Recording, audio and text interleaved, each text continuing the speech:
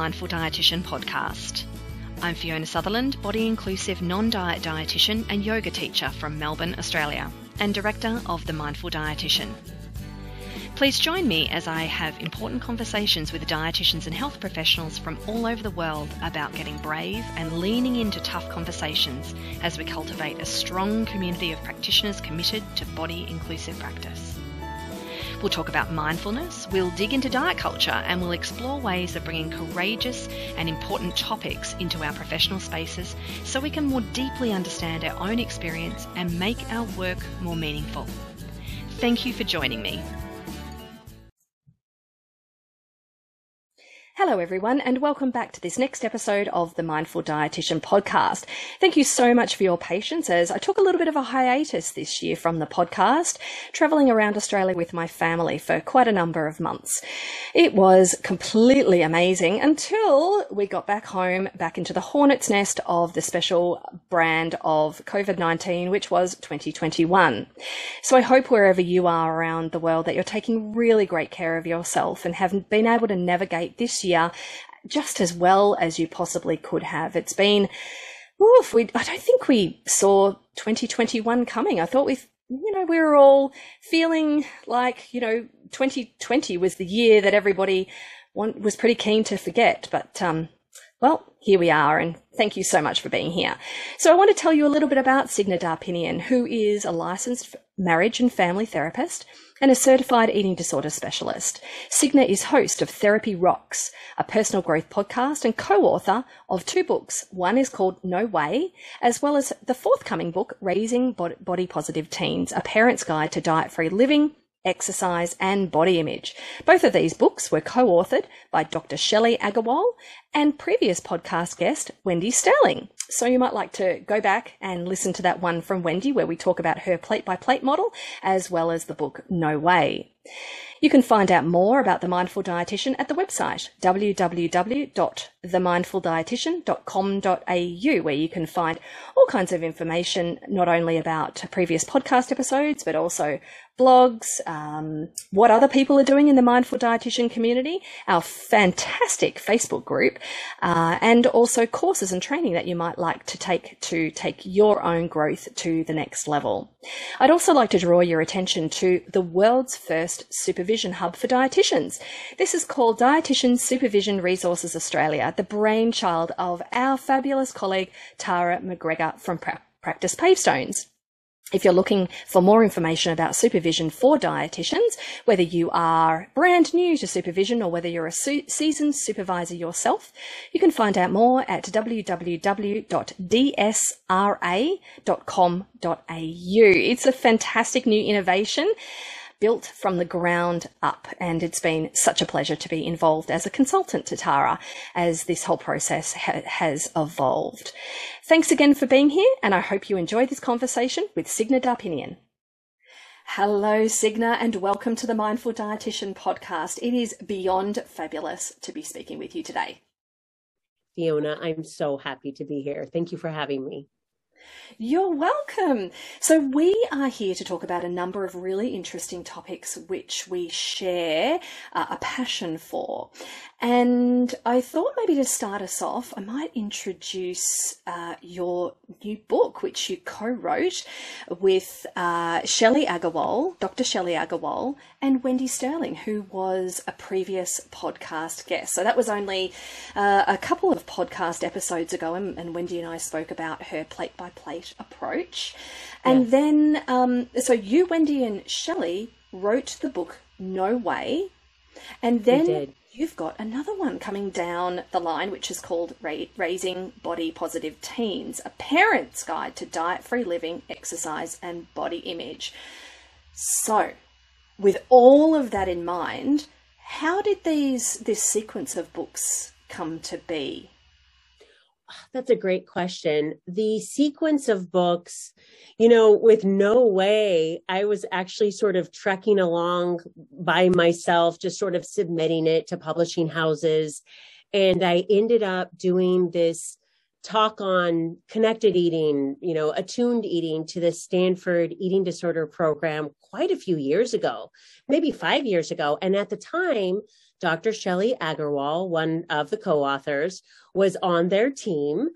And she approached me afterwards and she said, gosh, this topic, about eating in a more connected and attuned way, an intuitive way, it's really cool. You should write a teen book. And I said, oh, but I'm writing one right now. Why would you like to be involved? And she said, yes. So it was really kind of fun. And then Wendy, I had seen Wendy speak. We actually had her be a speaker for the San Francisco Bay Area IADEP chapter lots of years ago at this point. And after seeing her speak, I was like, this one, that's her. Gotta have her. And she, at the time, had the Plate by Plate book in the works. And so her plate was metaphorically and literally quite full, but I talked her into being a part of the teen book as well. And it ended up being such a more comprehensive piece than it would have been if it was just me as the therapist doing only, the psychology of eating lane. And then for the parent book, this is funny. I don't think that I've said this out loud in a recording, but I actually submitted a children's book idea that I had to our same publishing house, Jessica Kingsley Publishers, and they're in London. And I got this. It's a children's book, and it had to do with being a single parent, so a single parent by circumstance or a single parent by choice. And the commission editor, which is sort of the gatekeeper, I guess you could say, she wrote me back. I got this email, and the answer was no. So I knew that there was a no in there, that this children's book wasn't going to happen. But I was on my phone at the time, and there was something really lengthy there. I'm like, gosh, no is a complete sentence, right? It could just be no.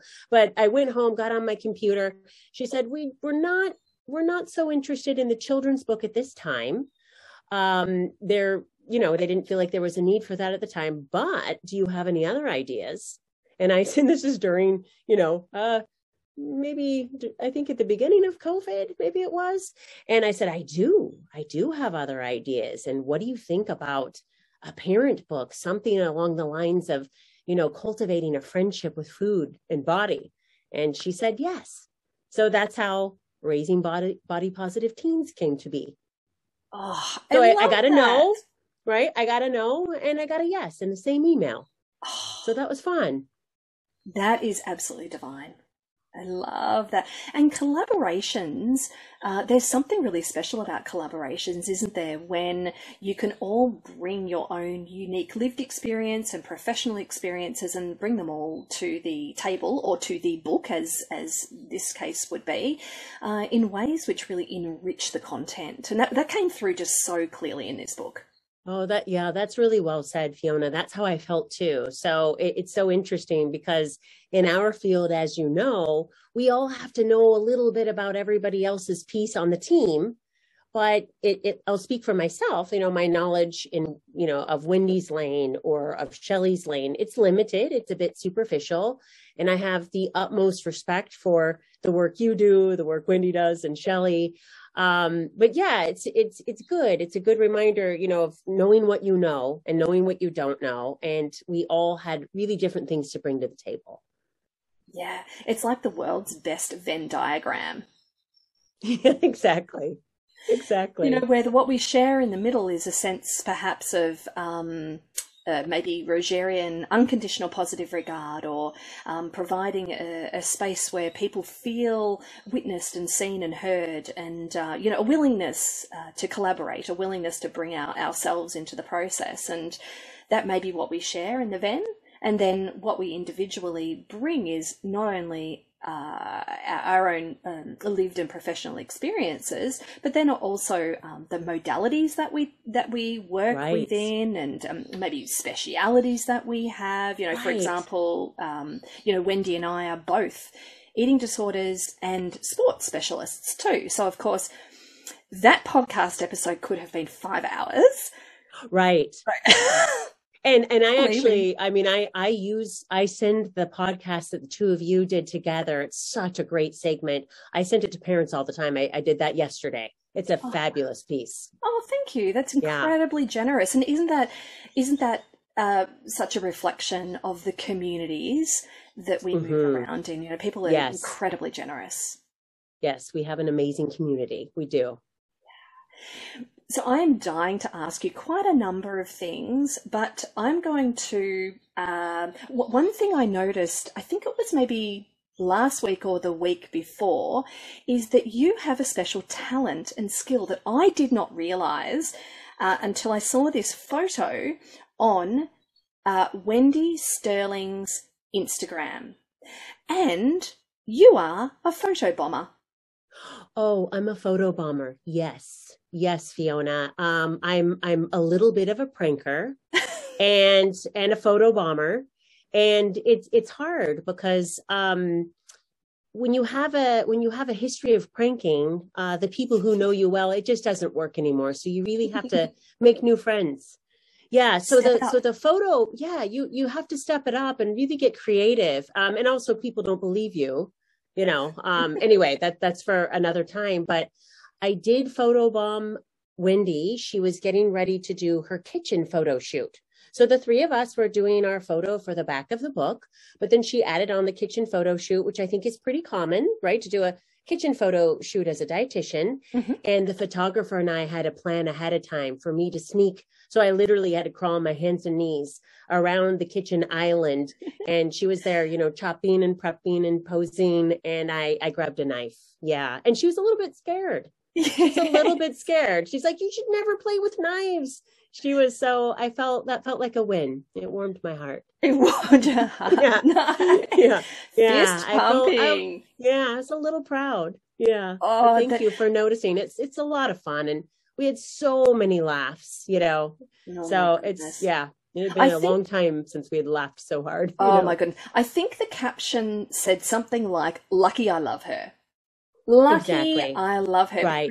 Because the photo that was captured, because I feel sure that there was a sequence of them. The There photo was that a was, sequence. yeah, that was actually captured was you peeking up behind the kitchen counter with a fairly sinister look on your face, I've got to Hmm. say, with the Yes. knife in one hand, and then Wendy serenely chopping.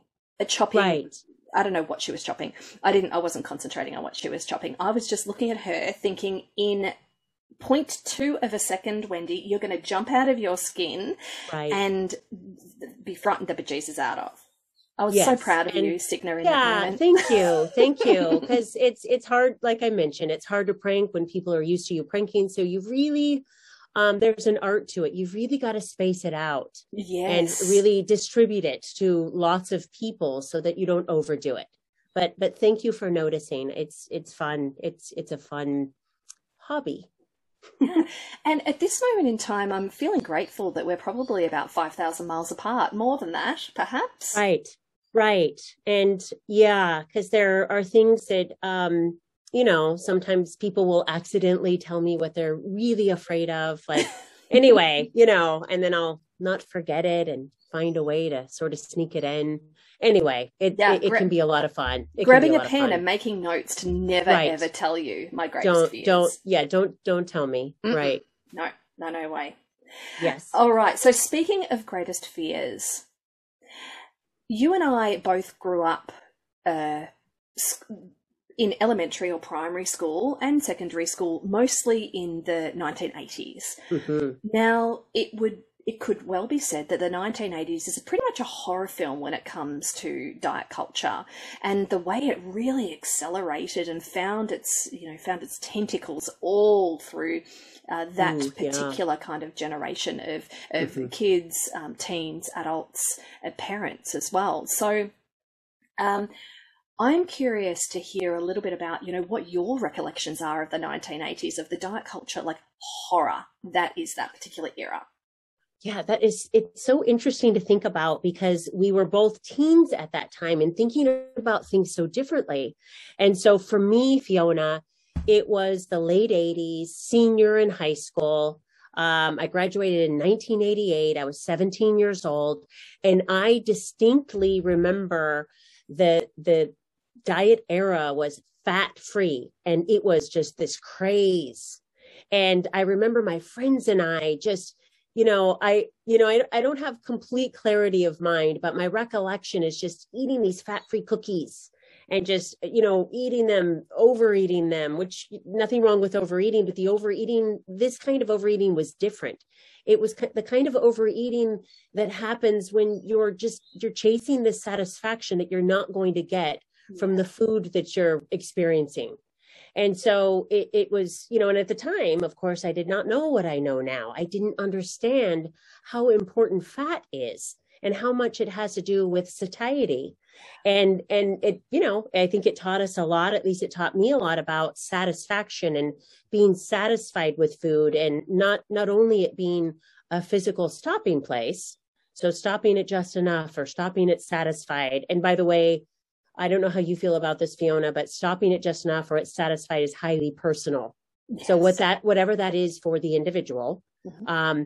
So it's physical, but it also has this emotional counterpiece, so it's like you can have enough to eat and feel just fine and feel satisfied physically, but not be satisfied by the choice that you made, not, have it be lacking, pleasure. So I learned a lot about the importance of satisfaction and fat. And, I was thinking about this because, I still think we do a lot of that, obviously, reducing our food choices to nutrients only and leaving out important aspects of our relationship to food, like pleasure.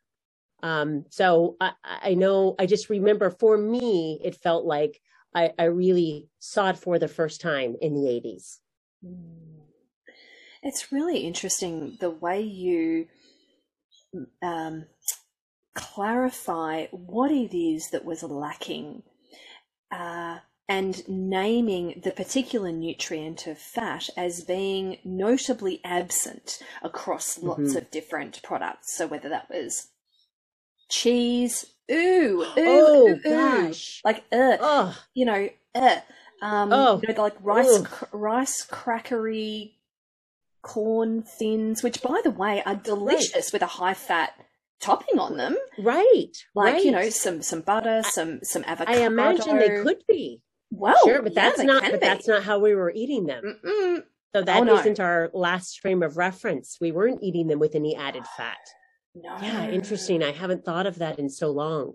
Yeah, and the cookies, the sweet kind of cookies that had that really funny texture to them, and then the food labeling was all around guilt and goodness and moralization, and it was really beginning, or at least, I wasn't paying attention then in the same way, but it really felt like a starting place for, does that feel true to you too?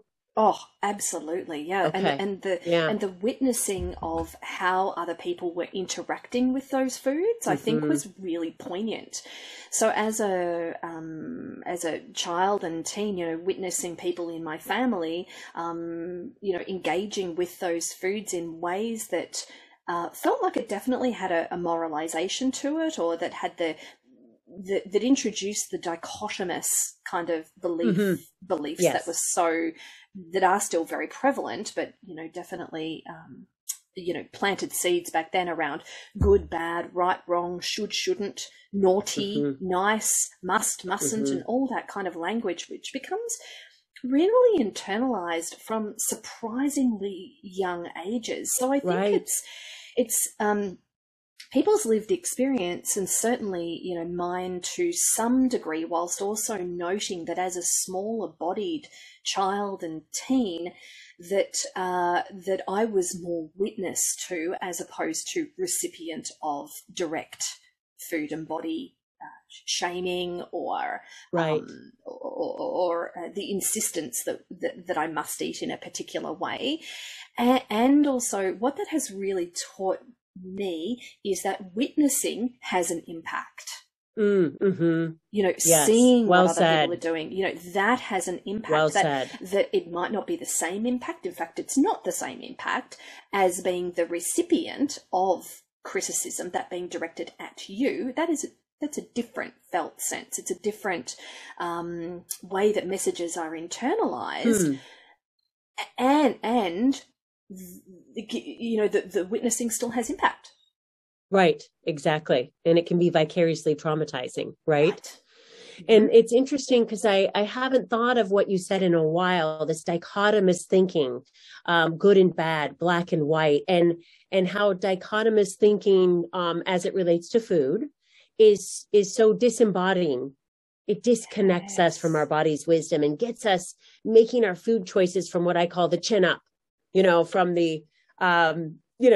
from our mind versus all of our ways of knowing, our body's wisdom, I guess you could say. Yes.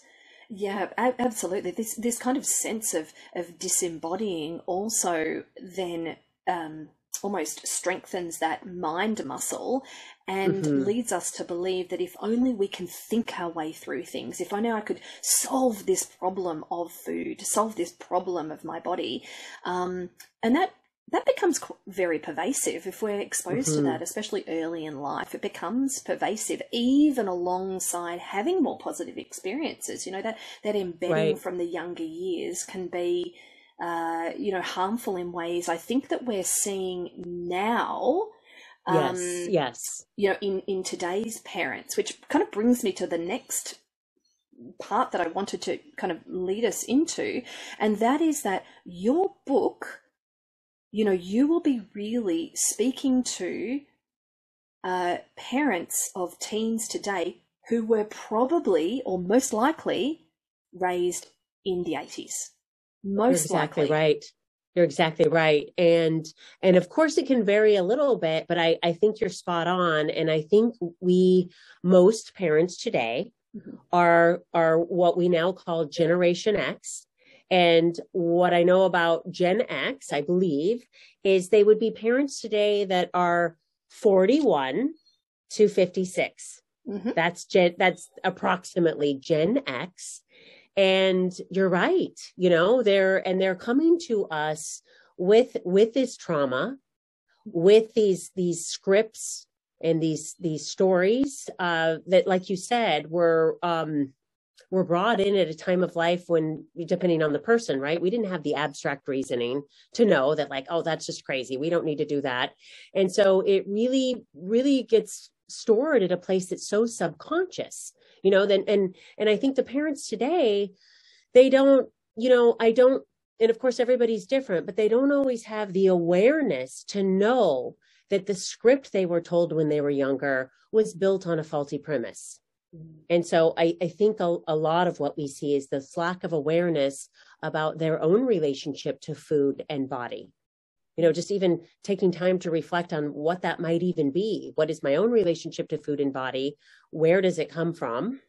So I'm sure you've heard stories like this, Fiona, but it's not so uncommon for me to have a woman client in her early 40s who experienced gender wounds, for example.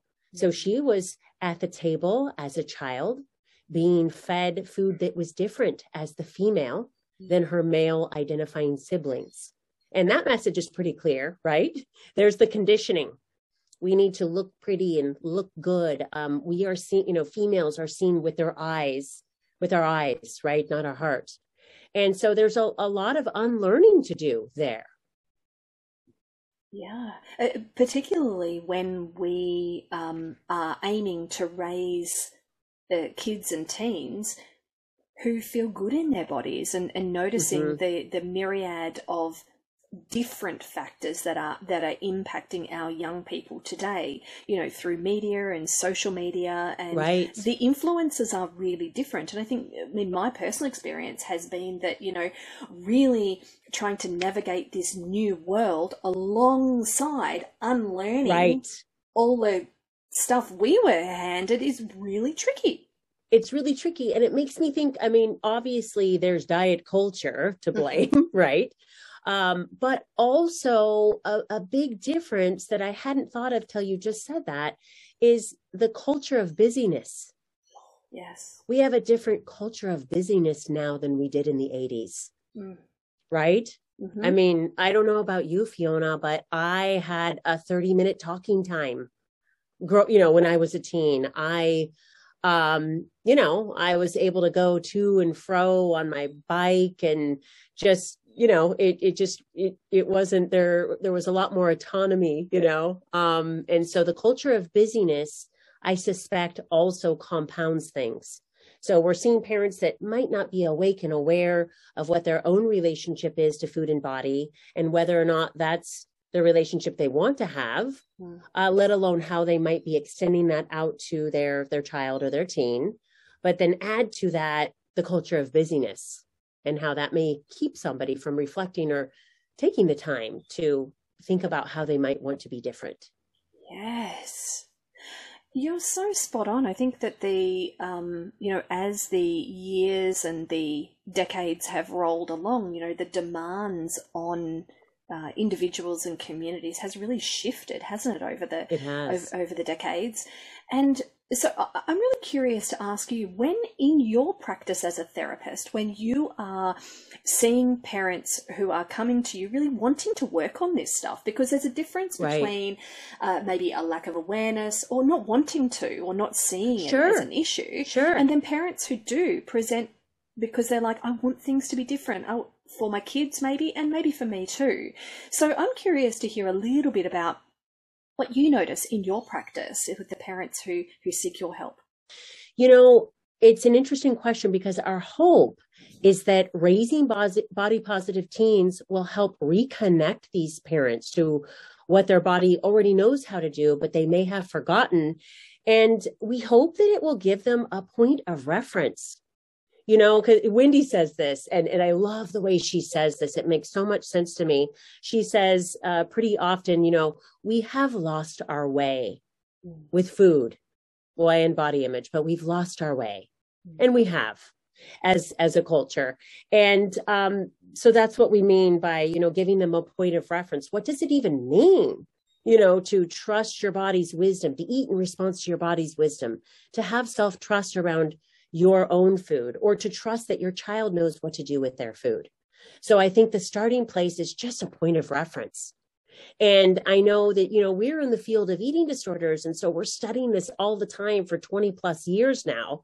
And so I don't know about you, Fiona, but I sort of forget that this isn't everybody's life's work, right? We're in a bit of a bubble that way, but we're hoping that that the book brings an awareness, and, brings an awareness that then gives them a choice, because parents, they hold a lot of power, and as we know, being parent ourselves, this idea of do as I say and not as I do, it doesn't quite work. And I often say, just to kind of lighten things up a little bit, ever since I had a child who's now 12 years old, I noticed, that since that happened, it's not just the Signe show anymore. Right. It's not just the Signe show. My choices affect my daughter, in many ways. And so parents do have a lot of power. And what's really cool is if this point of reference helps them to become more awake and aware, then make a choice about how they might want to be different with their relationship to their body and food, then it's just really cool to think about the whole ripple effect that it would have with the entire family system. Yes, I love that so much. My goodness, the ripple effect on the family system. So not only our immediate family, but then also extended family as well. Right. I don't believe that anybody lacks capacity for some kind of change, even the generation above us, for example. In some ways we're in a bit of a sandwich, aren't we? We've got an older generation who were, say, the adults or the parents of the 80s, right? The we boomers, were kids. Right. Yep. Mm-hmm. Right. The boomers. Right. Who had their own kind of evolution of diet culture introduction and very gendered, upbringings. Very gendered.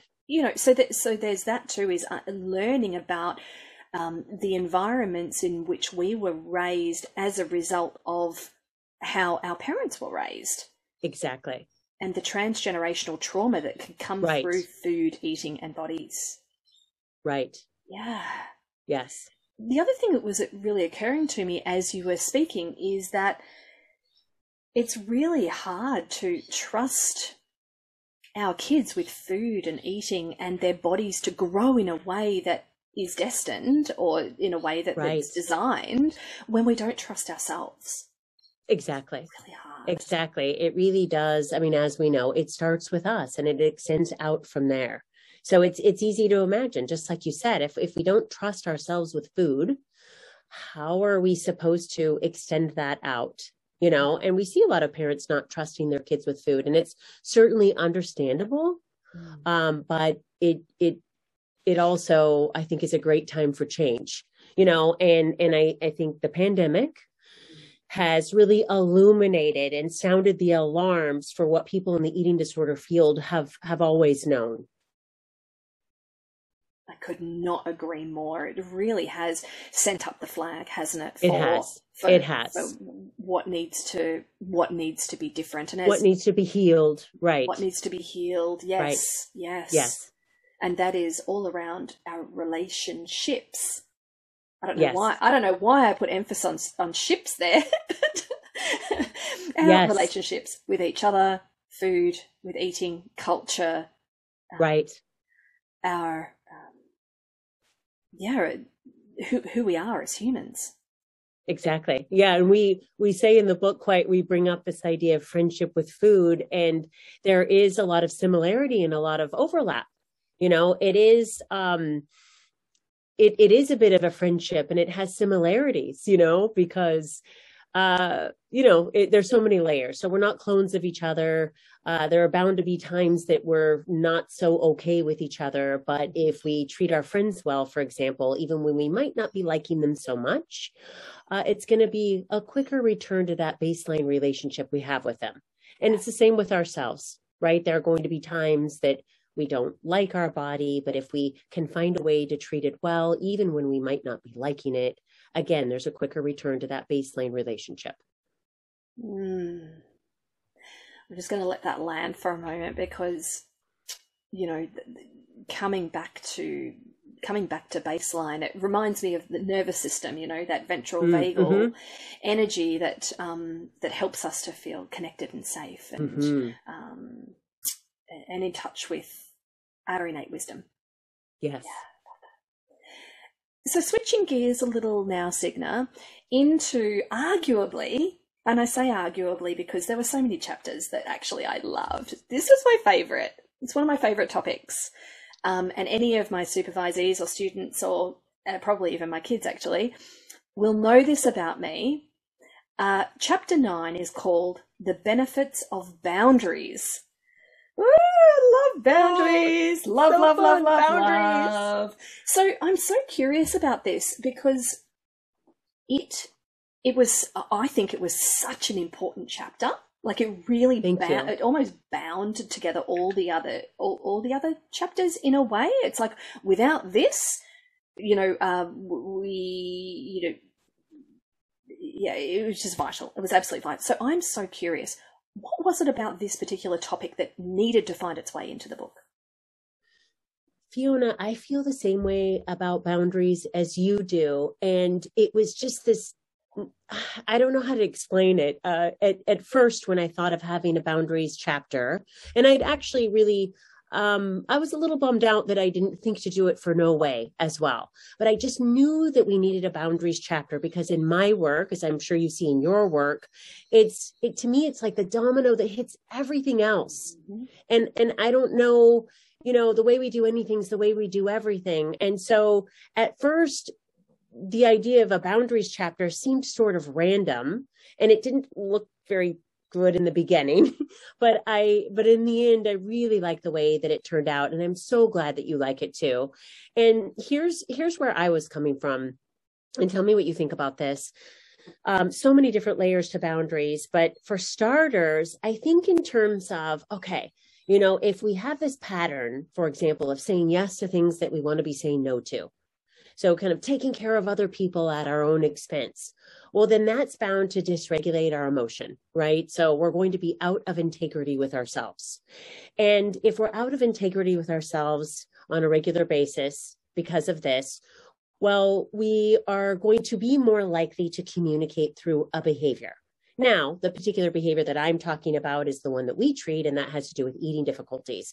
So, for example, if somebody is saying yes to something they want to be saying no to, and it dysregulates their emotion, and they're not speaking truth, that dysregulated emotion might get transmitted to restricting food, for example. So you and I both know that restricting food not only restricts the food, but it restricts emotion as well, right? And so it gives the food more of a job outside of, what we hope our relationship to food to be about, right?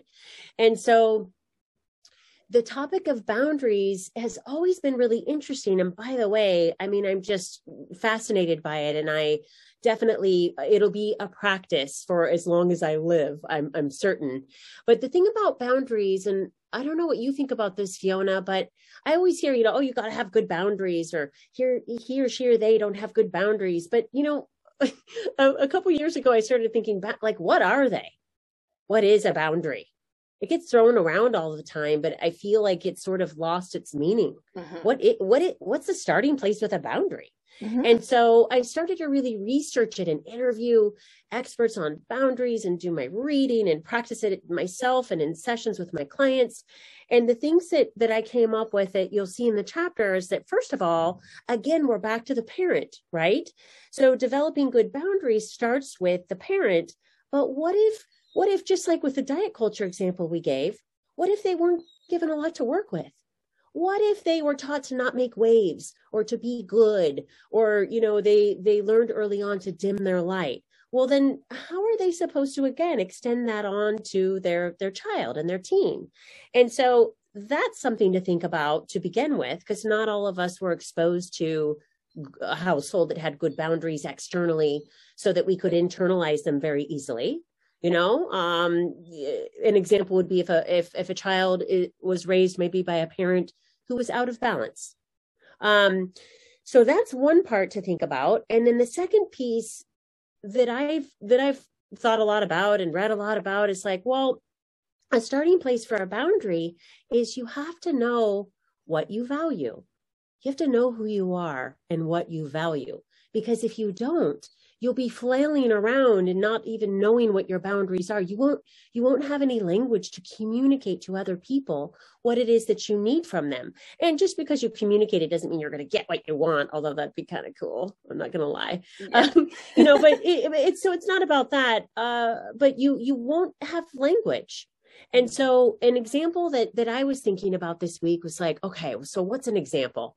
How do we break this down? So I'll give an example of a value, an important value to me, and maybe you have an example, Fiona. So a value that I care a lot about is reliability.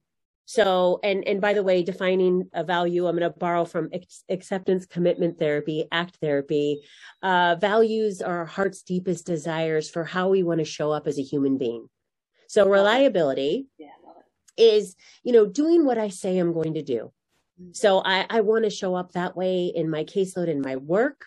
I want to be dependable and consistent and reliable. I want to show up that way as a mother. I want to show up that way in my life in general. It's an important value to me. So it's good that I know that, but then maybe how I might communicate that through a boundary is in my work setting, it might look like my particular cancellation policy. Oh, right. Yes. You see? You see? Yeah. And my cancellation policy, here's one way I think of it is, it doesn't really have to do with other people, it has to do with me. Yes.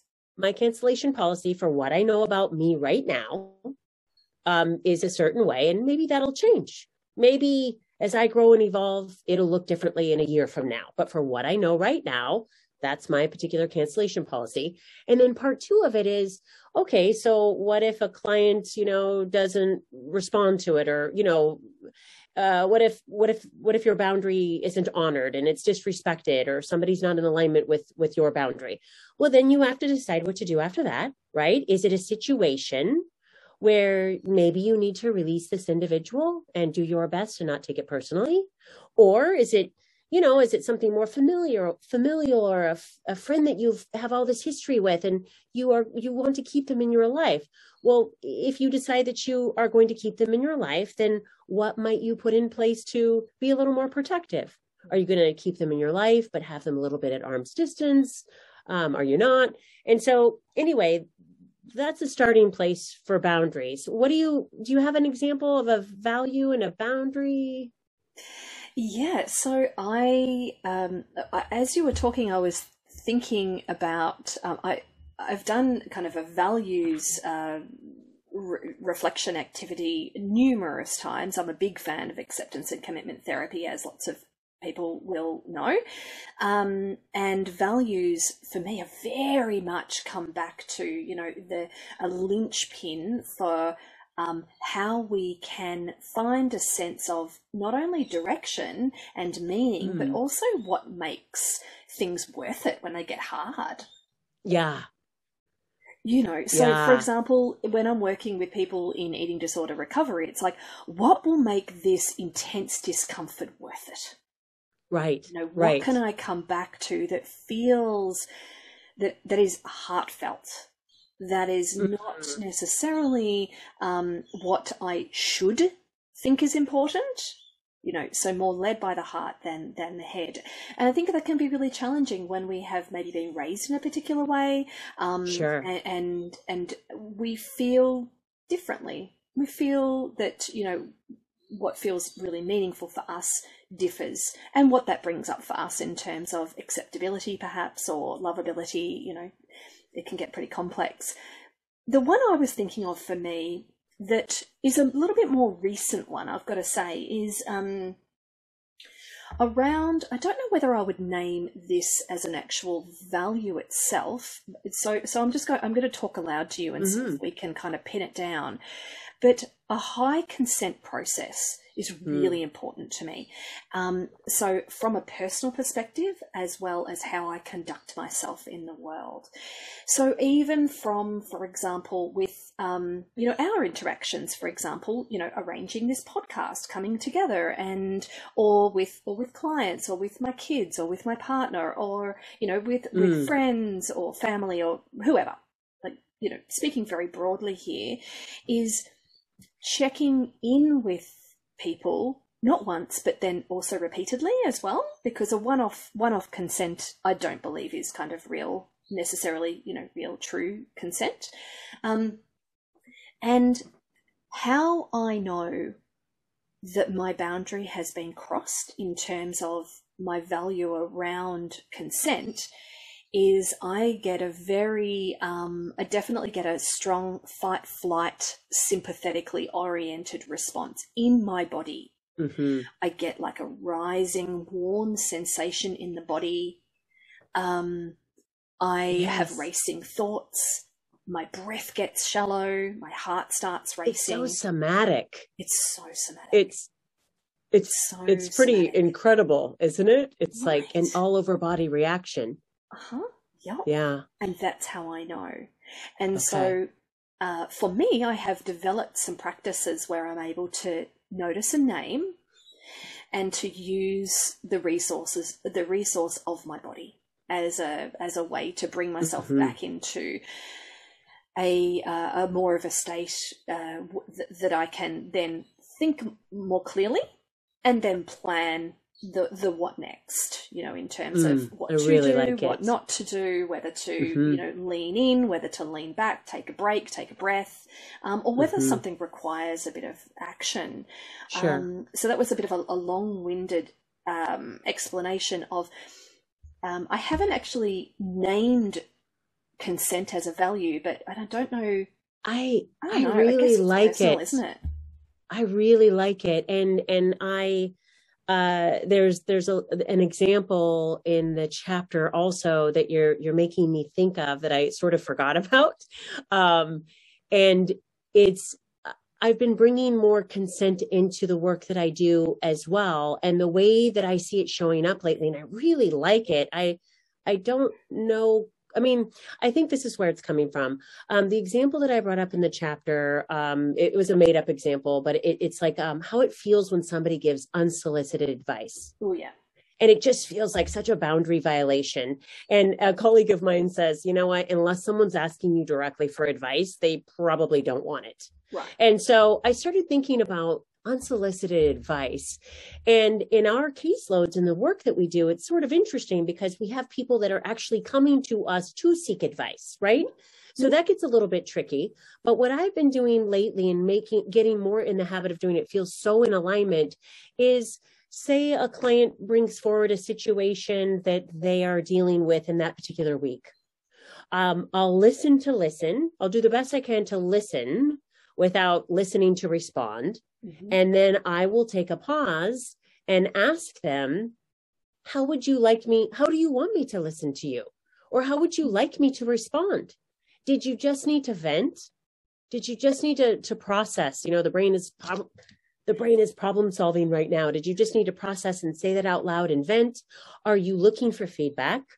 What is it that you're looking for? And it feels a lot better than the way that I used to do things, even though, our therapy practices are set up by design to give advice. I kind of don't like it. I like getting into the practice of asking, how would you like me to listen? What are you looking for? Before I give it without asking permission. Mm. Well, and by the way, that's a little hard sometimes, because sometimes I'm chomping at the bit and I'm like, ooh, ooh, ooh, ooh. And so when they say, just want to process, just want to vent, I'm like, gosh, but I've got something really good for you. Yeah, but I have some good advice, right? So you're just like, okay. And sure enough, there's better timing. So oftentimes our timing can be as important, if not more, than what we say.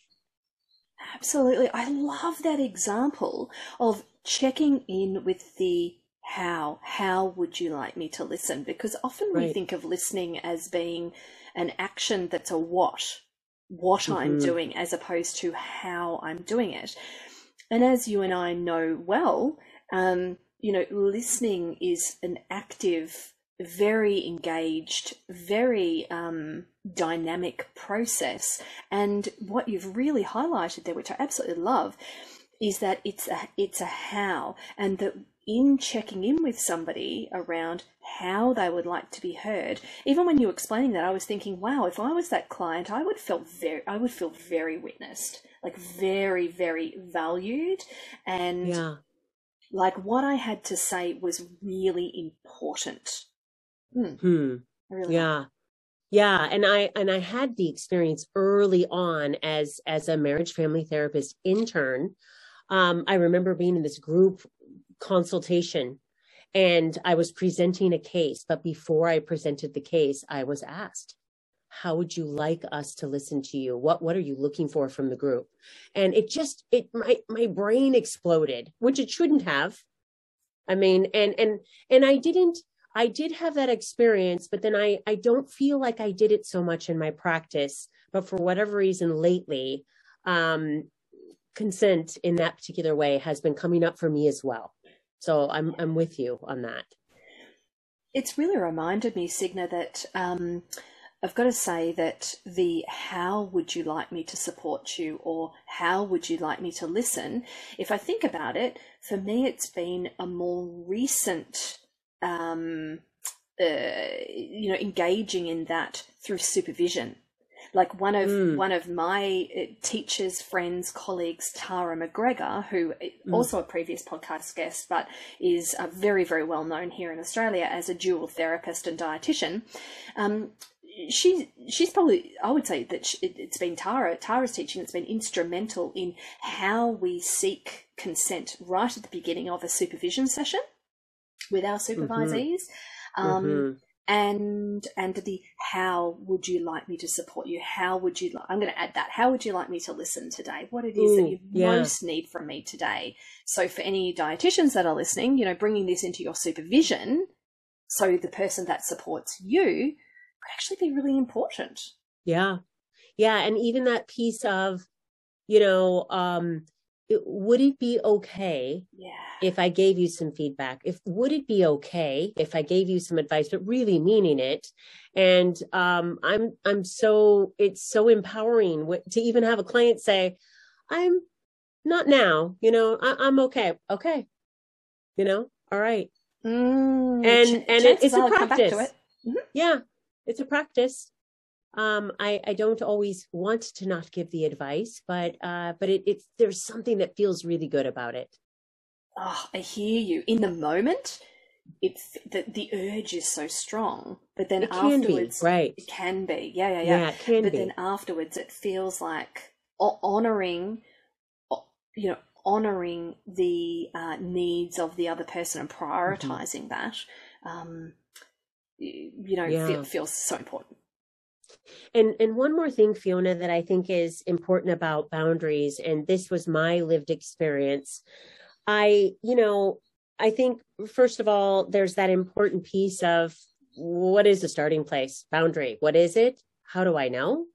How do I know who I am? And values is a great starting place. And as you said it, in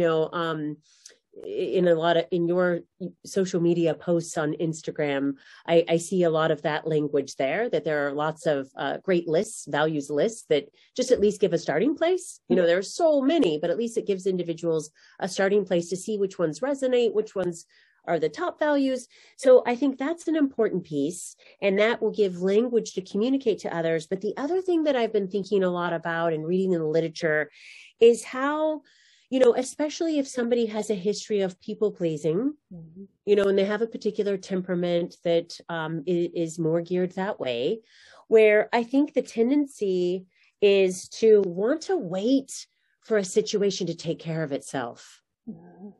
Gosh, could it take care of itself so that I don't have to have any conflict, or I don't have to do this hard thing and be assertive and speak my truth. I'm just kind of hoping, I'm going to wait that the situation takes care of itself. And as we all know firsthand, it doesn't typically take care of itself. And that can look differently in different situations. If you're in a position of leadership at work, and there's an employee, that there are problematic things going on, and you're having a hard time asserting that, you're hoping the situation takes care of itself. Of course, it can become disastrous. So I think one key is there a way to kind of click those boundaries in sooner and be more proactive, which is not easy. And then the second thing, I think it's nice to give people a heads up when we're doing boundaries work that, if you have this history if you have this pattern of people pleasing, and you are now ready, you have the skills acquisition, you know what to do, you're prepared, and you're going to break the pattern of people pleasing, it can feel really bad. So I say in the book, it's my own example, it can feel like robbing a bank, and so just if people can remember that it feeling so bad doesn't mean the boundary's wrong. It just means that you're breaking an old pattern, and to keep doing it, to keep going. And by the way, sometimes it also could feel a little bit bad because maybe you're new at boundaries and you overcorrected a little. That's okay. But just that, I have found with clients, is such an important piece to know ahead of time, so that when they do have the boundary and it feels really horrible, they don't think like it was wrong, I shouldn't have done that. It's like, oh no, I was prepared for it to feel this way. I'm breaking an old pattern. The boundary wasn't wrong. I'm breaking an old pattern, and this is what it can feel like. What a beautiful and compassionate way to build in some expectancy around what can be coming along the line when we do things differently. So rather than heading down the shame spiral, we're able to then use some resources and some skillfulness around that, so that we can understand our experiences from a different perspective and stay with it. Yeah, thank you. Well said. Yeah, I love that. Oh, I have so enjoyed this conversation in so many ways. And the last thing I wanted to ask you about is, what are you most hoping that parents will get from raising body positive teens? What's your greatest hope? I think our greatest hope, Fiona, is some of what I mentioned earlier. We're so hopeful, and I think the timing is right. Maybe things had to get worse before they get better. And I think we have an incredible opportunity right now to do a lot of healing with our relationship to food and body. So our hope is to cultivate more of a friendship with food and body. And our hope is that, like I said, that the book gives people a reference point, and increases their awareness to even have an idea of what that would look like, and to start planting some seeds, to think about the ways that they might want to be different, thinking differently, behaving differently, acting differently as it relates to their own relationship to food and body, which is, the place where we have most of the power, right? We don't necessarily have power in other places, so that we can extend it outward to our teen and to our family. There are so many important sections in this book, which I just wanted to mention, my experience reading it, which was so, so wonderful. So I went from beginning to end. But for people listening that are interested, what I can let you know is that the book is almost like broken up into chunks, so that you don't have to read it from beginning to end. You could kind of go to a chapter that you prefer. That was my experience. And what I really liked about it is it didn't rely on you having a particular level of knowledge about anything to kind of just dive straight on in. It was very invitational. It was written so clearly and compassionately. And I really feel like you ticked all of the boxes that you possibly could have in a reasonable kind of size book. I can't even imagine the editing involved in this, but it was so beautifully put together that it's such a great resource for people's waiting rooms, to recommend to a parent who is wanting to really change up their relationship with food eating and their body, to contribute towards, dismantling this, the transgenerational transmission of diet culture. So the breaking up of the chapters was a really interesting, I really enjoyed it, by the way. Thank you. It might not be everybody's cup of tea, but it gave me something new and nourishing every single chapter. Yeah. And I do in the first part of the book, is more foundational, but yes, but I agree with you. It felt important to bring in the foundational pieces. Like puberty and what to expect, and sleep, and how foundational sleep is. I just did a podcast interview with a sleep expert at the Henry Ford Sleep Center. And she had this great quote. She said, we cannot have a conversation about mental health without sleep having a seat at the table. And so sleep, right? Sleep is so foundational as it relates to our food and our body image, for that matter, and exercise. And anyway, so the first part is more foundational, and then it goes more into the food, and then ends with things like body image, boundaries, and even social media.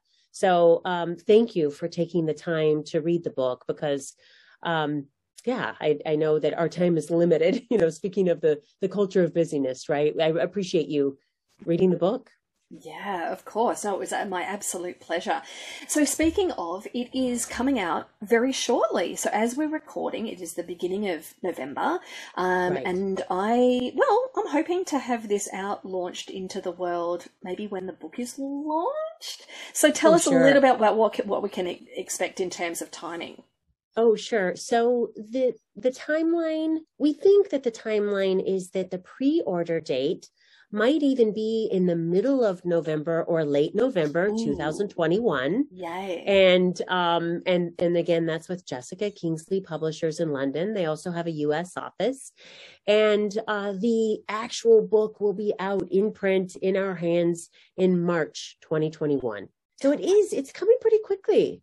Yeah, it all happens. Yeah. It seems slow there for a while, and then it just bang, bang, bang. It all kind of happens. Right, exactly. It's happening, right? We're approaching the holidays, and here it goes, yes. So it'll be here before we know it, but we're really excited. Yeah. That's super cool. And is there a website or a place that people can find out more about you and about the book? Yeah, and that's a good idea, because I think that if people have an interest in the forthcoming book, they could also just send me an email, and I can make sure that they get on a list to send to Jessica Kingsley. And the website is www.Signe,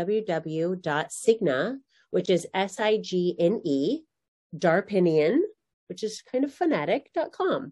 And I'm pretty easy to find because the name, Yeah. And so sending me a note would be great.